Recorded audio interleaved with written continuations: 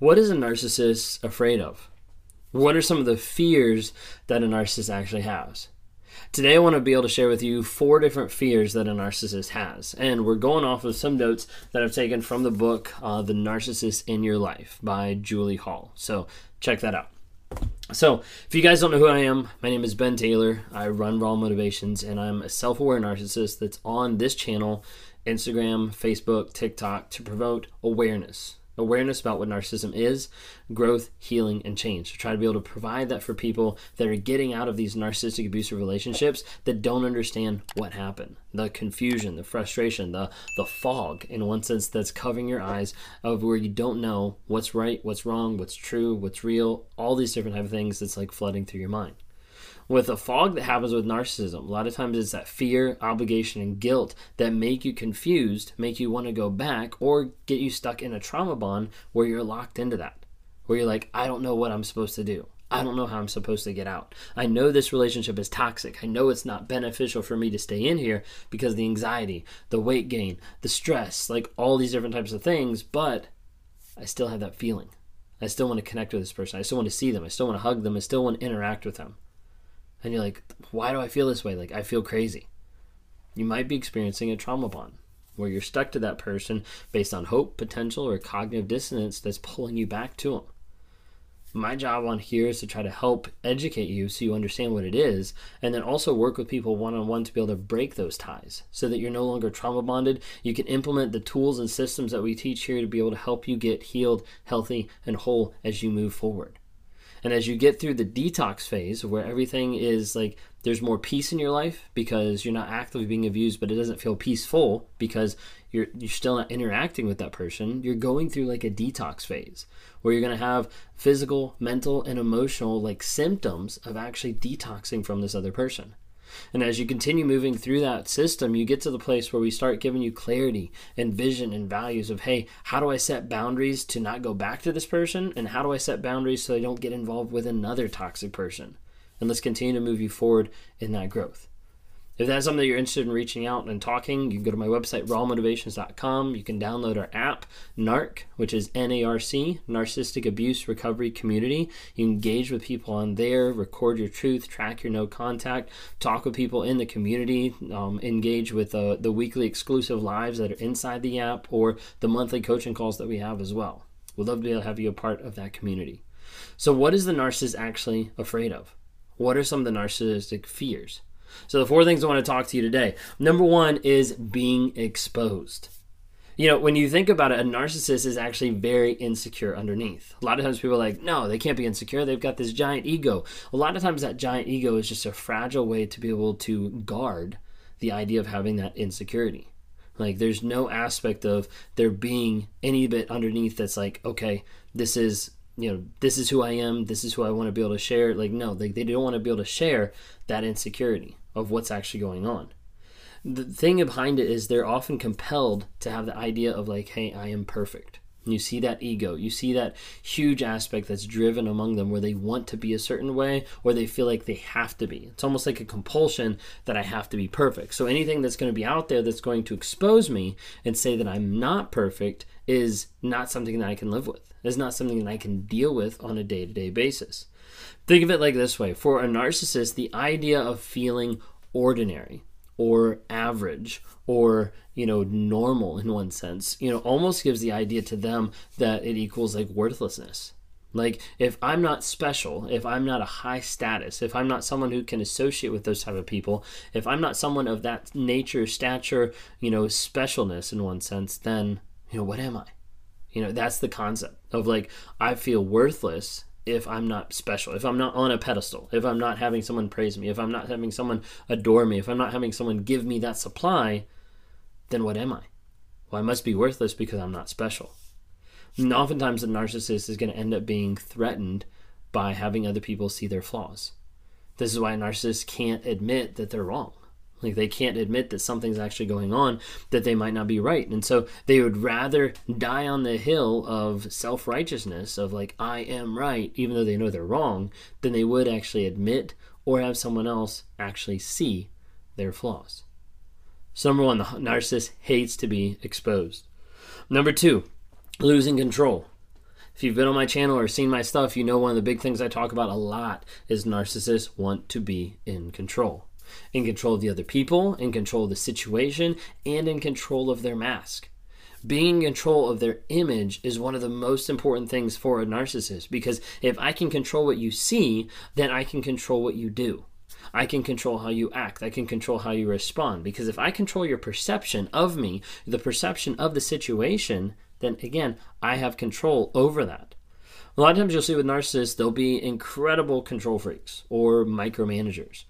I was actually looking back through some notes that I had on Evernote, and some stuff popped up with my time at Chick-fil-A. And it was about like it was a note from, like 12, 14 years ago kind of thing.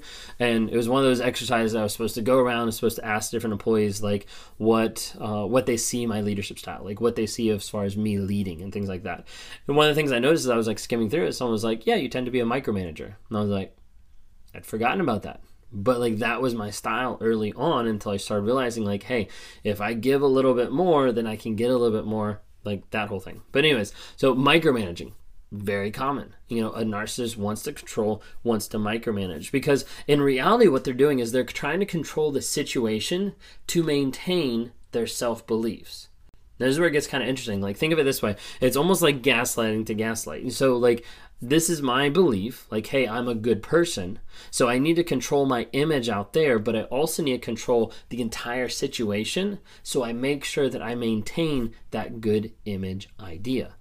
So this means I might have to limit who you see. I might have to limit who you talk to, because I don't want them to impact the possibility of acknowledging that my image is not the image that I'm trying to believe, even though the image that I have is a lie.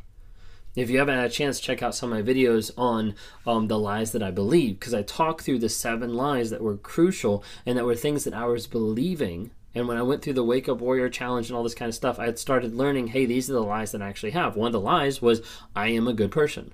Like, that was the thought that was in my mind. Even though I knew it wasn't true by my actions and by what I was doing, I was unwilling to acknowledge that because I didn't want to be exposed. I had to be perfect and I had to be in control. So I had to believe the lie that I'm a good person. Anyways, number 3, being humiliated. The idea of the narcissist being humiliated is very huge because it accesses a giant aspect of vulnerability that the narcissist doesn't want to tap into. When you think of it like criticism, you ever tried to give criticism to your narc or to your toxic person?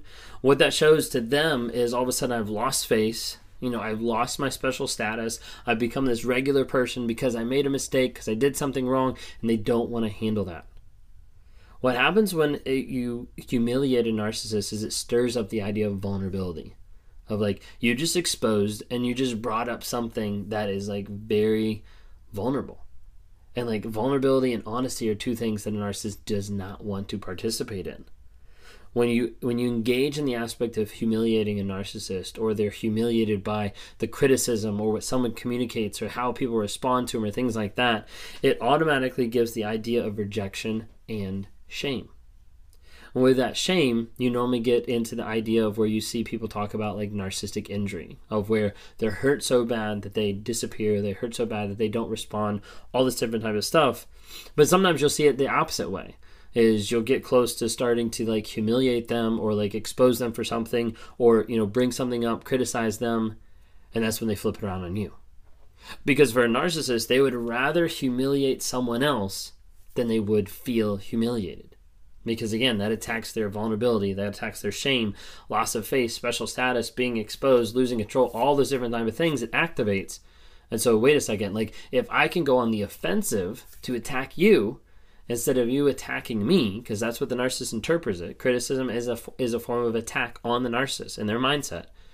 If I can attack you first, then maybe they won't attack me. So it's playing offense instead of defense before the person has a chance to even come to the table and say, hey, this might be something you need to work on. They don't want to hear that. All right, so number 1 was being exposed. Number 2, losing control. Number 3, being humiliated. Number 4, being rejected. Being rejected for a narcissist touches into that core root of the idea of abandonment. This is something that Dr. Ramani was talking about in one of her videos, saying that abandonment is like a core and like a primal fear that a lot of people have. But for the narcissist, the idea of that rejection, that abandonment, shows the evidence in their mind of their unlovability. It shows, hey, this further proves the story that I'm telling myself that I'm not able to get love, that I'm unable to be loved, that the unworthiness, the stuff inside me is so bad that no one is ever going to accept me and no one is ever going to love me.